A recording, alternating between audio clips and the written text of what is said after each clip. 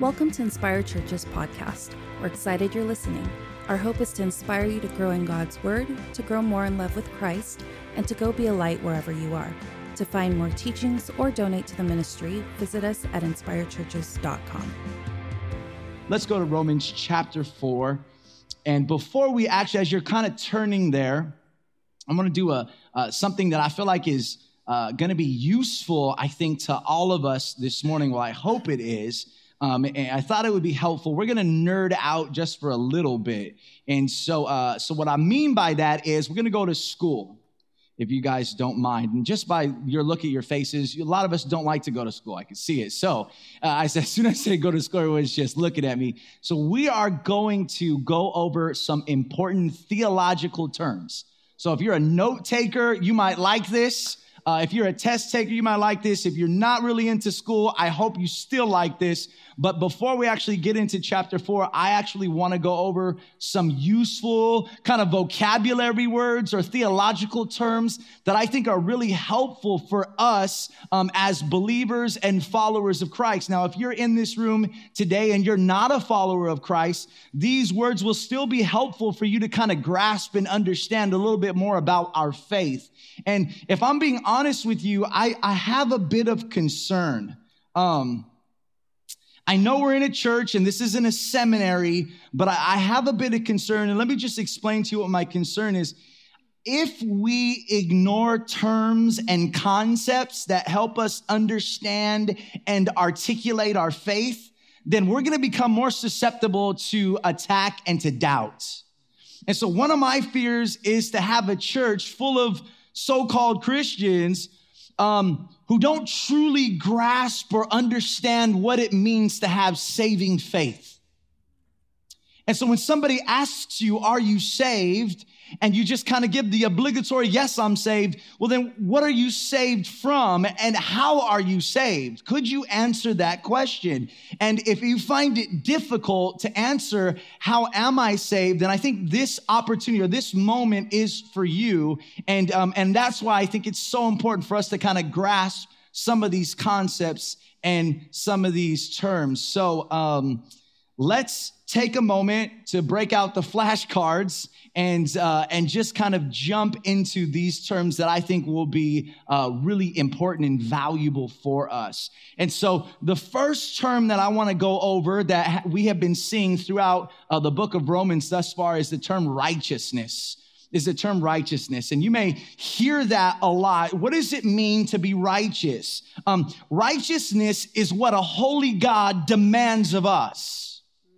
Righteousness is what a holy God demands of us. Now, for us to achieve righteousness, are you ready for this? For us to achieve righteousness, we must perfectly keep all God's laws all the time, every day, every moment for our entire lives.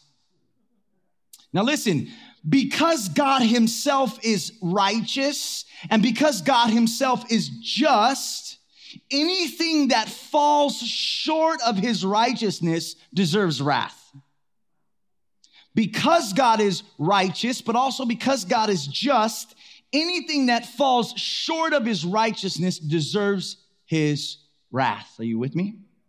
The second term that has popped up, and I believe Roger did a great job last week that has popped up, that the Apostle Paul has used, that I think is really important in order for us to understand our salvation and articulate our faith, is propitiation. Propitiation. Now, what does that mean? It's kind of a big word, but let me explain what it means. Propitiation is the satisfaction of God's wrath against sin. It's God's wrath being satisfied. So it's the satisfaction of God's wrath against sin through the atoning work of Jesus Christ on the cross. So God is angry and his wrath comes against sin, and Jesus Christ has been put on the cross as a substitutionary atonement. In other words, he is our substitute. Instead, you should be on that cross, but Jesus said, I will take the wrath of God for you. And on that cross, he took the wrath of God for our sins, and it became a propitiation. Are you with me? Okay, next term, and this term's actually going to show up today, is imputation. Imputation.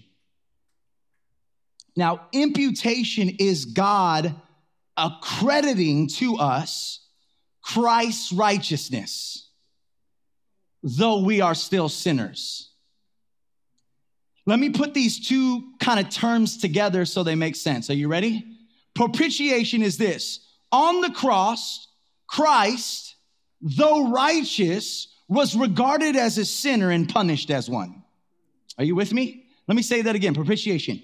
On the cross, Jesus Christ, though righteous, are you with me? Was regarded as a sinner and punished as one. Now, here's imputation.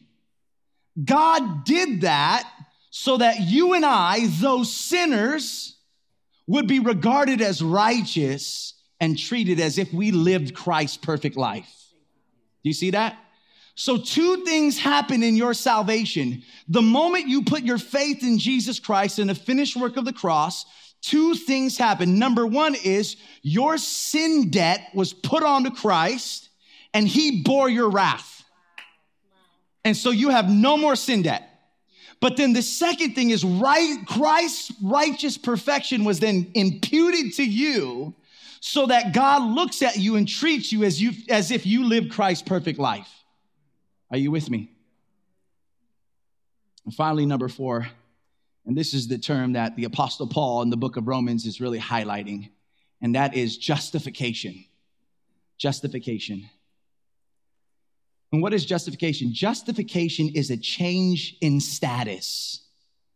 And I don't mean like single to married, right? Justification is a change in status or legal standing. It's God, are you ready? It's God declaring a sinner righteous. Not because they are, but on the merits of Jesus Christ, but because they have placed their faith in Jesus Christ. So when you are justified by faith, what Paul is saying is the moment you put your trust in Jesus Christ, God declares you righteousness even though you're still a sinner. Do you understand that? Now here's the question. How could God remain integrous by calling you righteous when you're not, right? That would make God a liar, wouldn't that? Like if God called you righteous right now and you're not, and you're a sinner, which all of us are, then he would be a liar. So how does he maintain his integrity by calling you righteous when you're not? Well, the answer is it's because you have put your faith in the atoning work of Jesus Christ. And Christ has given you what? His righteousness. And so when the Father looks down on you, he sees the perfect life that Christ lived. Are you with me? Yeah. Amen. So when somebody asks you, how are you saved? Your answer should be this: we are justified by faith alone in Christ alone. We are justified by faith alone in Christ alone. Amen? All right. Now, like I said, if you've been following along with our series, you would have realized that in the first 3 chapters, Paul, who's the author of Romans, Paul has made the bad news really clear. Like no one, here's the bad news. Are you ready? No one can save themselves. Our sins run deeper, wider, and further than any of us could have ever thought of or imagined. And Paul spent the first 3 chapters of Romans proving to you just how bad you are. Like, and some of you in here might, well, I'm a little sinner and he's a big sinner. No, Paul says, no, there's no such thing as a little sinner or a big sinner. In the presence of an infinitely perfect God, all of us stand guilty. And Paul spent 3 chapters, and you guys have been hanging with me, right? Giving you that bad news over and over and over again. Now, last week, at the end of chapter 3, thank God for Pastor Roger, amen? Pastor Roger, and so aptly, I'm the bad news guy, he's the good news guy, right? It's like, why did you bring Pastor Roger on? Well, he's good cop on bad cop. Just kidding. We don't play that game here. But in a very loving way, Pastor Roger delivered a message of hope to those of us who have been just coming every Sunday hearing bad news.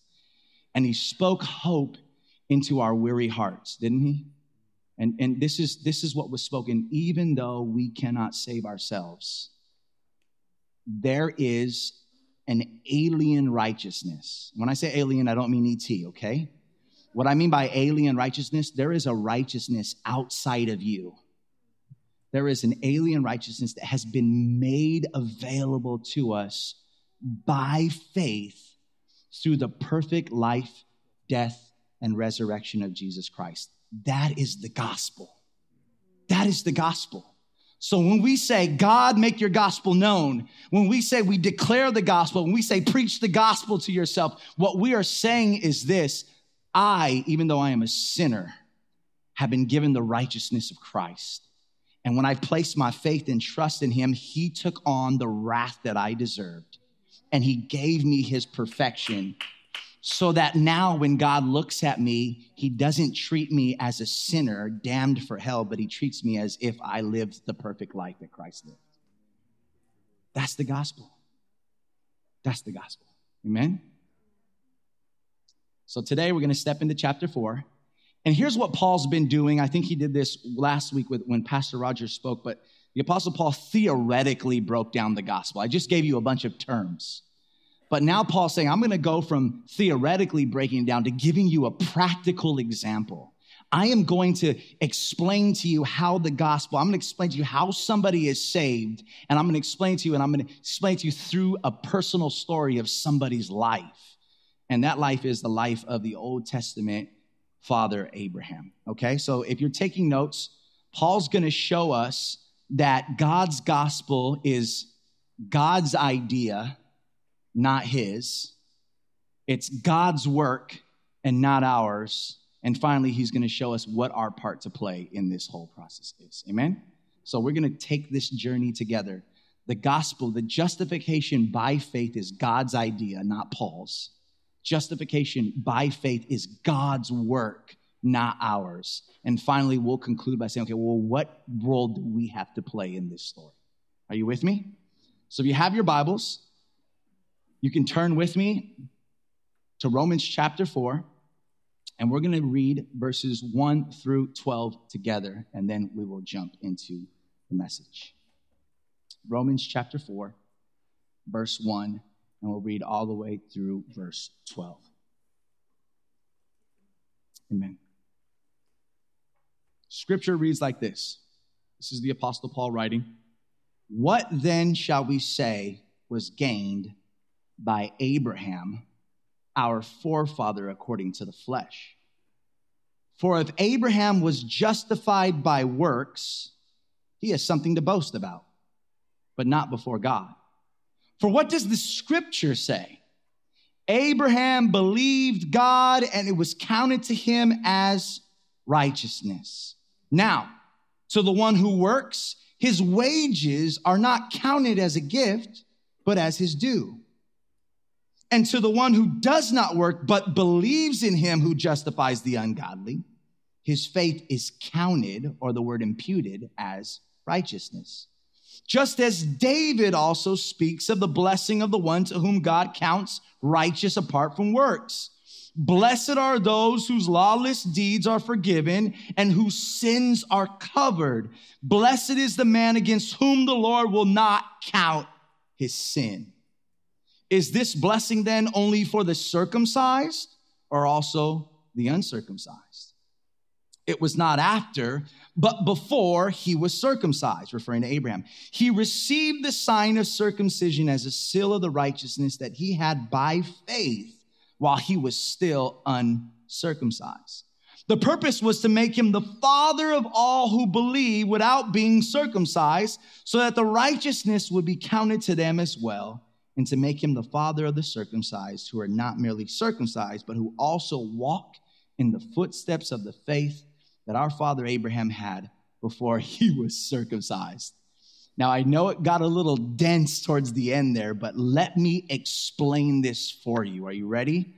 Number one, first, Paul wants his readers to know that justification by faith alone is God's idea and not his own. Paul is saying, hey, I'm writing you this letter to tell you that you are saved, you are justified, you are made right by God. The only way that you can get to heaven is not by good works, but by faith in Christ alone. Paul says, I'm writing this letter to tell you this.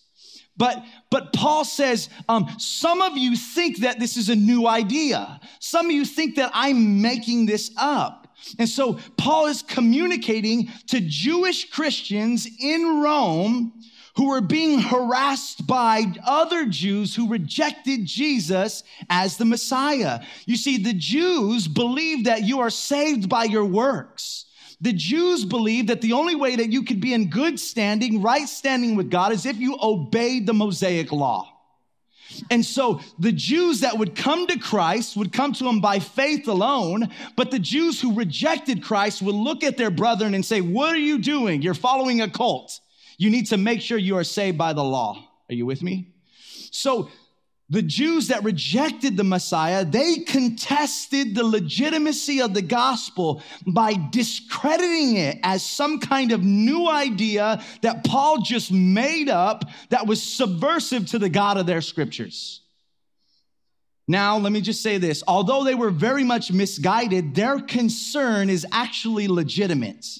You see, no Jew would accept a teaching that contradicted the Torah. No Jew would accept a teaching that contradicted the Torah, but also rebelled against Yahweh. And can I just say this? In many ways, we as Christians actually can relate with that. Let me tell you what I mean by that. You see, if you encounter a philosophy, if you encounter a theology, if you encounter an ideology, a human reasoning that contradicts what the scripture has revealed, you are called to reject it. We have too many Oprah Christians in this room. Too many YouTube Christians in this room.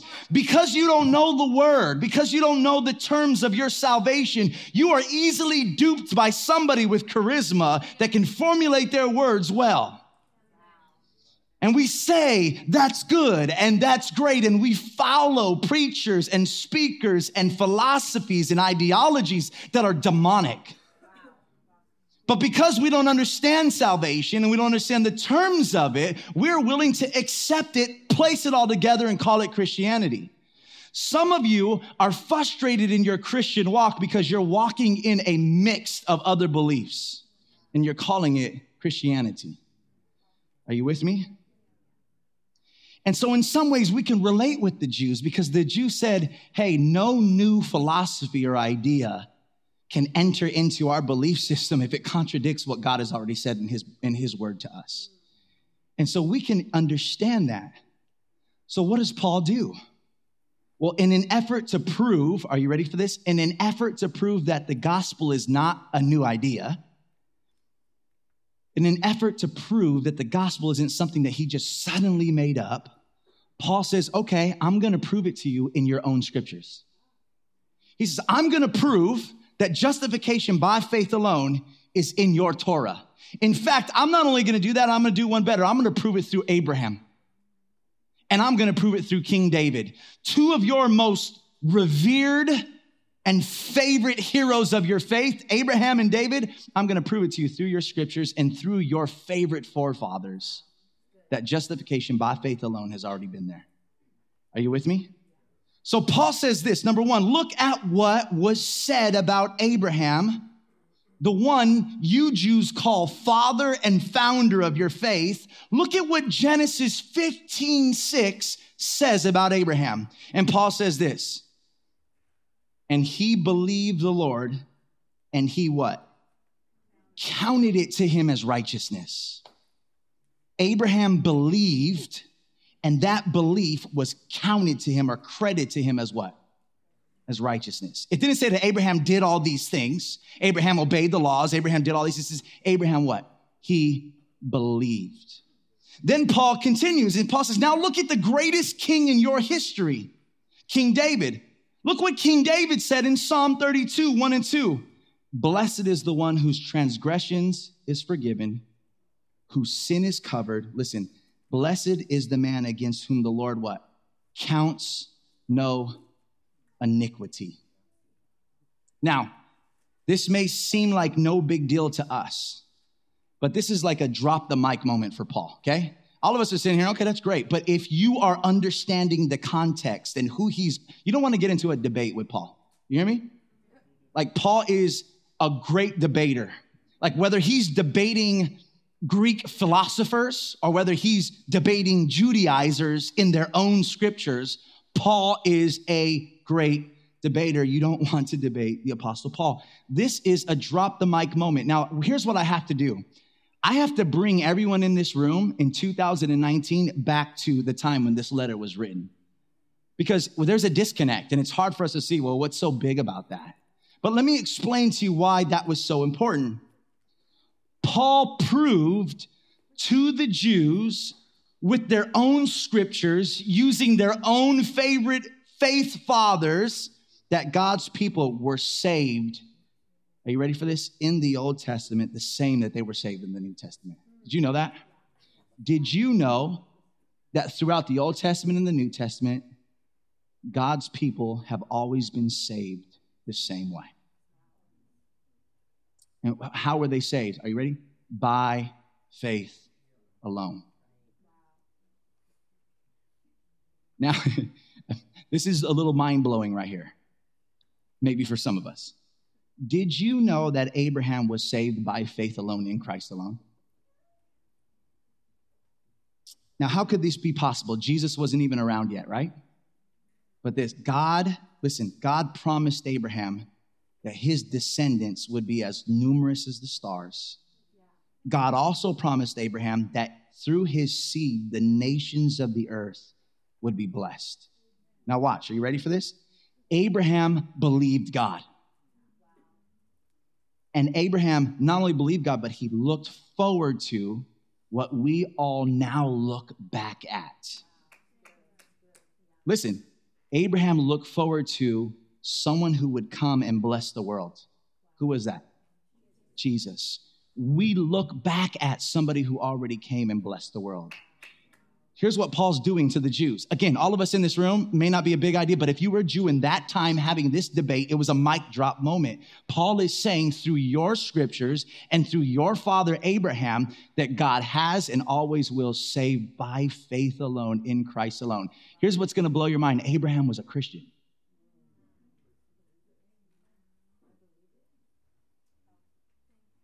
Secondly, Paul wants his readers to know that justification by faith alone is, are you ready for this? God's work, not ours.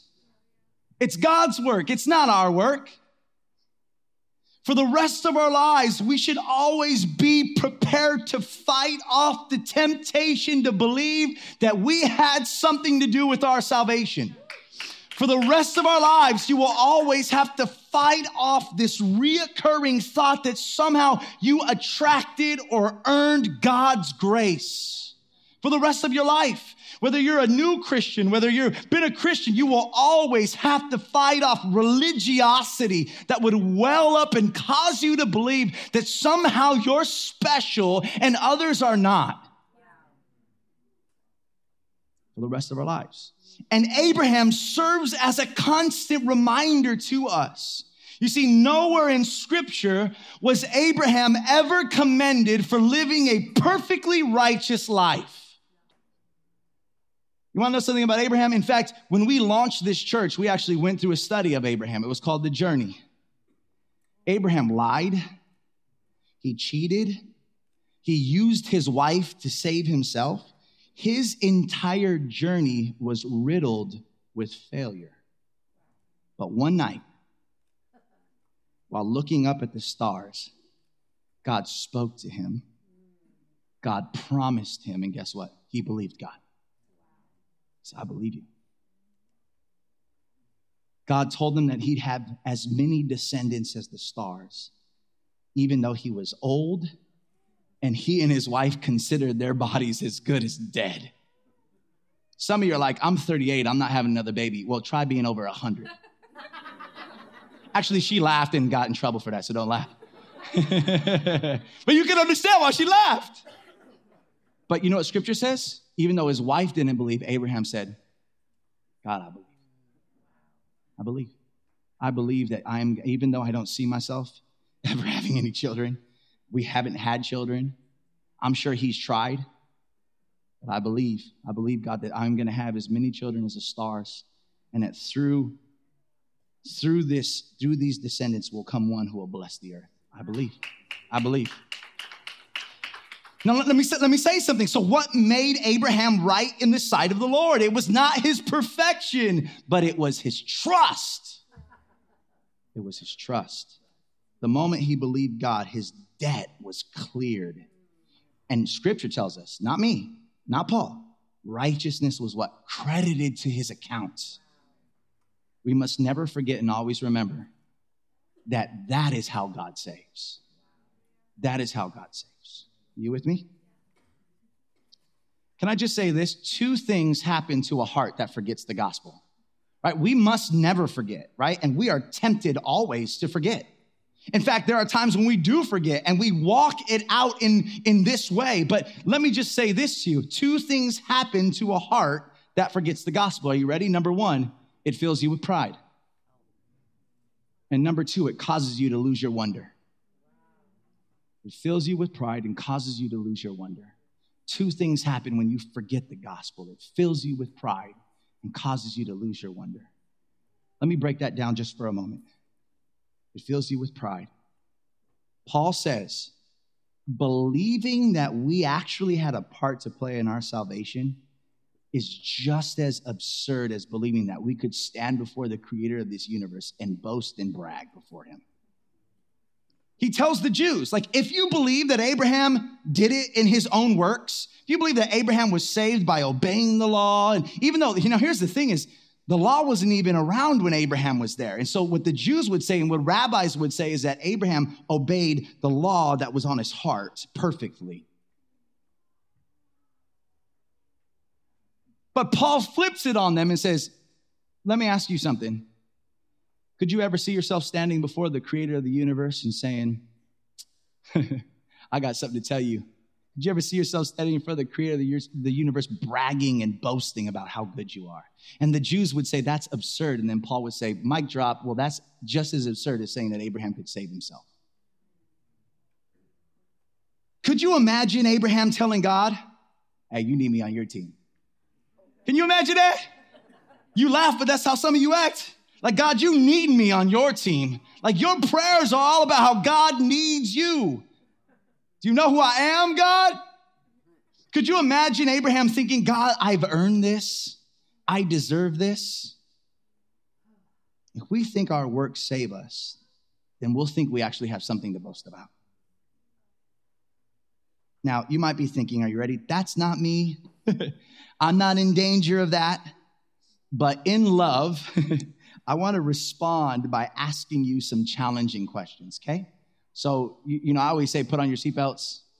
Like, this is ding. I think, we ever move into a building, I'm just going to have us install seatbelts. So they just be ding, and come on, a seatbelt. This is your captain speaking. It's about to get really turbulent. If you're a Christian, you're going to get beat up. If you're not, just sit there and laugh or, whatever the case may be for a moment. But just hear me out just for a second, okay? Put your seatbelts on. Yeah, you don't have to laugh. Amen. You might be thinking, that's not me. I'm not in danger of that. I'm not boasting. I don't think God needs me. But here's how I want to challenge you. How come I don't see any humility being produced out of your life then? You see, a disciple of Christ who truly trusts the gospel should demonstrate forgiveness. How come it's so hard for us to forgive them?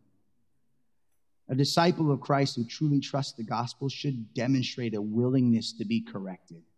But how come the church is full of people that get so offended when somebody wants to correct them? I wonder about our brand of Christianity. Don't you ever wonder about that? No one likes to be held accountable anymore, right? Everyone is triggered when they're corrected. God forbid someone confronts you on an issue of sin in your life. And right away, we don't want to hear it. We even threaten to leave the church. Like, we feel like we have the audacity to protect ourselves when someone is coming to you lovingly and gently. Now, there's ways that people do it that aren't not lovingly and gently whatsoever. So I'm not giving anyone a license to be a jerk. But lovingly and challenging, we should accept people, not step away from people who are going to what? Who are going to hold you accountable. I think I've said this. I say this a lot. And I actually just reposted something that really spoke to me on Twitter the other day, but it's just this. Get yourself some friends that aren't trying to please you, but please God. right? You're out there sinning, living your life. You're out there doing your thing. And you call yourself a Christian, yet you are continually manifesting behavior, sin, and you got Christian friends that are around you that are actually just letting you do it, having a good time, and nobody has sat you down and looked you in the eye and said, I'm concerned for your soul. I mean, what is love these days? What is love? What is love? Now, I know it's tough, right? Because some of you in here says, I've been that person. You know what happens? You get ostracized. Guess what? You don't get invited out next time. Right? Some of you laugh because you know that's me. I don't go anywhere anymore. Right? And now there's two things. Now, like I said, don't be a jerk, right? Like some of you are just a jerk, right? Right? Like we don't want to be jerky Christians, but let me just say this. Like if you're struggling in life and you look at your closest friends and they're not confronting you with your sin, you should question whether your friends really love you in the gospel. And maybe if you don't have any friends like that, maybe you should look at why you're surrounding yourself with that. Because there's a hint of rebellion going on inside of you. I said seatbelts, right? Let's make sure I said that. How about this? You may say, well, I don't boast, I don't brag, but I don't live in humility. I can't stand being corrected. Well, then there's an issue there. How about this?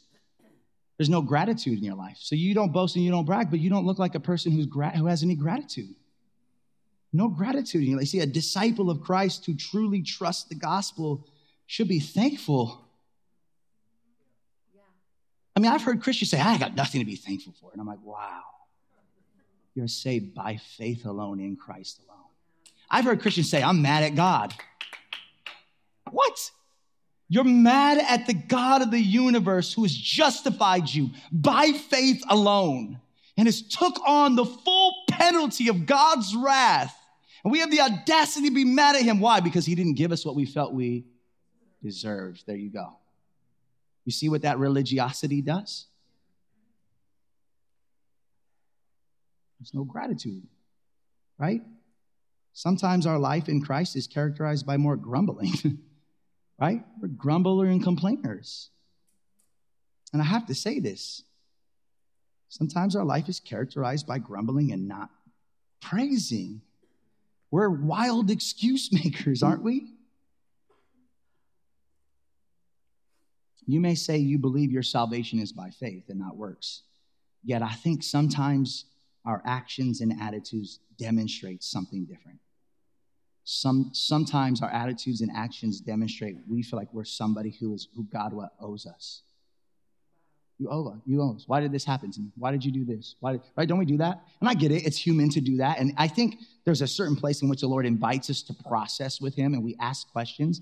But I want you to know, just like Job, when you ask a question, be prepared because God is going to answer. Amen? Number two things. When we forget about the gospel, number one, we're filled with pride and boast. We think we've earned, we deserve. God, why haven't you done this? But here's the second thing. When we forget how God has saved us, we're not only filled with pride, but we lose a sense of wonder. We're finishing here. Can everyone just try their best to lean in this last couple of minutes here? Look at what Paul tells us. He says, when you depend on your works to save you, salvation becomes a wage. Did you see that? Salvation becomes a wage. So when your works save you, you do the work and then you're paid in what? Salvation. So salvation is a wage. It's something we earn. And what do we know about wages? Wages are nice, but wages are expected. Don't we expect a wage? Yeah. I mean, you work for a wage. So when you receive a wage, you don't just get surprised. Like it doesn't shock you. Right? When you get your paycheck, I mean, you look at your paycheck, you'd be happy about it. But for the most part, you earned it. You worked for it. It's a wage. It doesn't surprise you. It doesn't shock you. It's not unexpected. You have earned it. There's no joy in getting paid your wage, but only a sense that I deserved it and I better get it. In fact, if you work and you don't get a wage for it, you're just blowing up. You guys see what Paul's doing here? Listen, wage living is passionless living.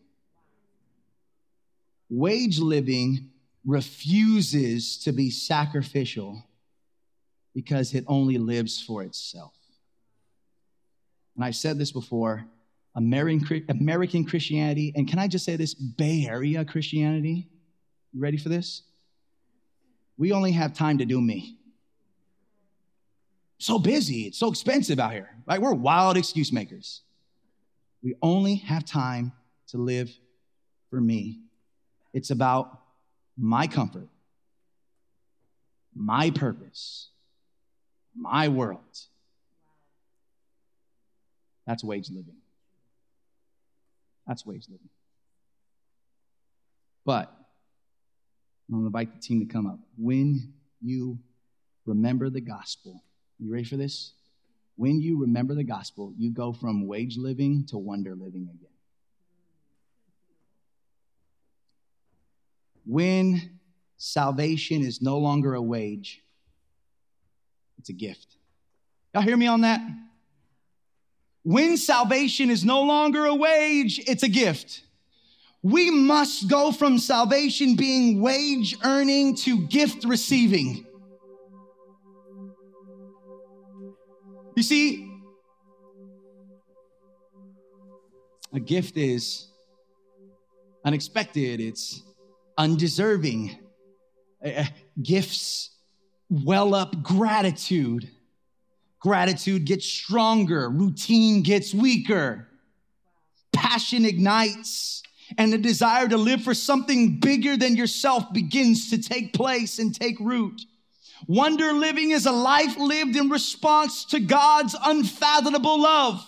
Wonder living is a life, a response to God's unfathomable love. When you're wage living, you've earned it, and therefore there is no wonder. You see, wonder living, you freely give away because God freely gave away to you. Everything is done out of wonder. Everything is done out of wonder. Wonder towards the goodness of God. Wonder, how could someone as good and perfect as him love me? Wonder how shocking. Wonder how surprising. Wonder how unexpected. I am sinful. I am rebellious. But the gospel is so wondrous. Wonder living. Wonder. I wonder how, why, how deep, how wide, how unimaginable is the love of God for me. I wonder. So when it comes to our salvation, what part do we have to play?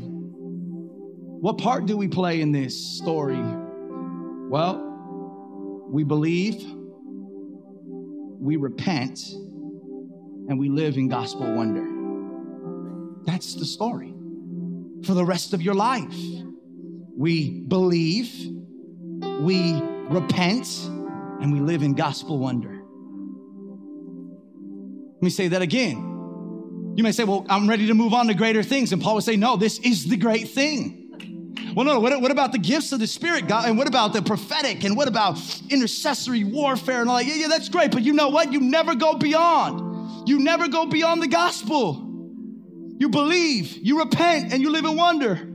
Well, you may say, well, why do I always believe? Because we always have a tendency not to believe. So we believe again. You may say, well, why do I need to repent? Well, because you are always figuring out a way to sin. So we what? Repent again. You may say, well, why do we need to live in gospel wonder? Because if we don't, we will live wage living. Wage living. Everything will be based out of a wage mindset. You won't evangelize. You don't share the gospel at work. When was the last time you shared the gospel? Right? Very minimal sacrifice in your life. In fact, you put up a wall. You do you. You do me. It's just my family. We got to be comfortable. But wonder living propels you to the unknown. propels you to trust. It called Abraham out, and the scripture says he had no idea where he was going. The Bible said, God just said, Abraham, go. Abraham said, I don't even know where I'm going to go, but I'm just going to go. It was wonder living. He was a sojourner. He was traveling. God said, this is your land. God told him, this is your land. And you know what? Abraham laid and sat in his land, even though it wasn't his. He put up tents in a place that God told him it would be his, but it wasn't his in that moment. It was just wonder living. He was believing. He was trusting. He was walking. The gospel. The gospel. Are you with me? Yeah. Last thing I want to say, and we're gonna sing, and then we're gonna pray, and we're gonna bless you on your way. That rhymed. Amen. Just went to a poetry thing last night, so I think it's just going in there. So this year, I made a New Year's resolution. Amen. And I made a New Year's resolution to randomly surprise my wife with gifts once a month. Yeah.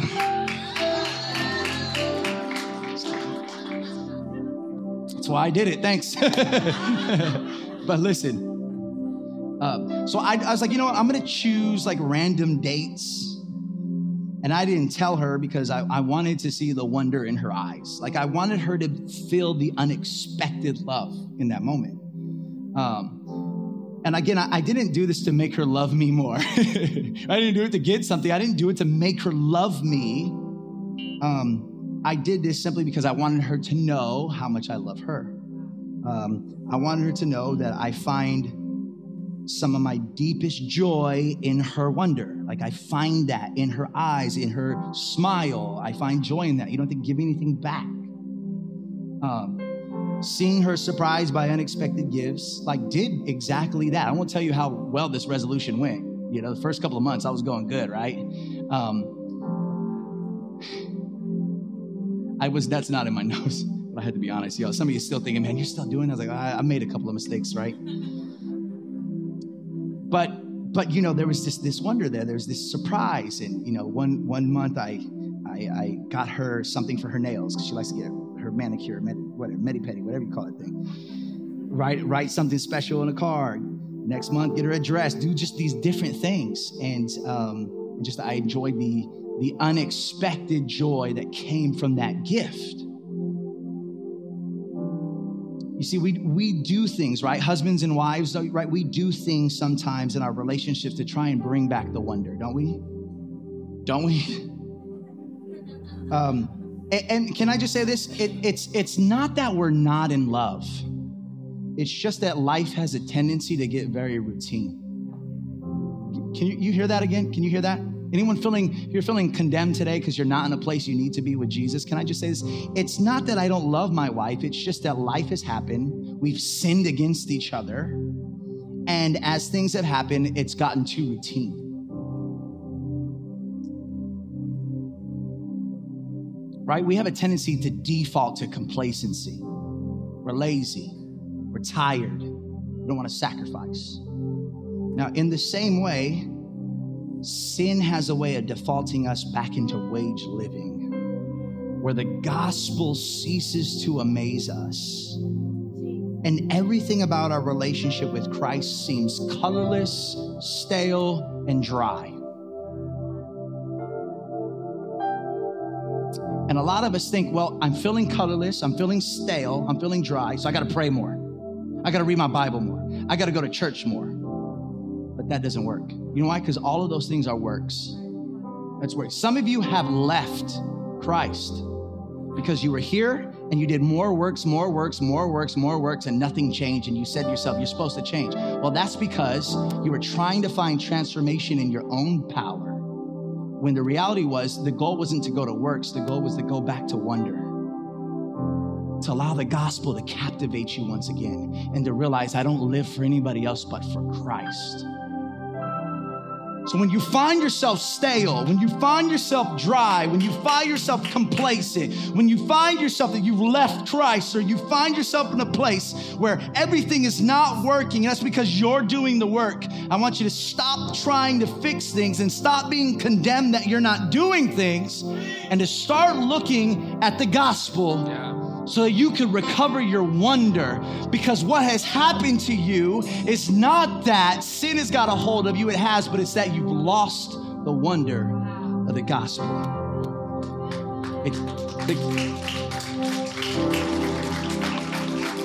You know why you're lazy and complacent? It's because the gospel is not beautiful to you anymore.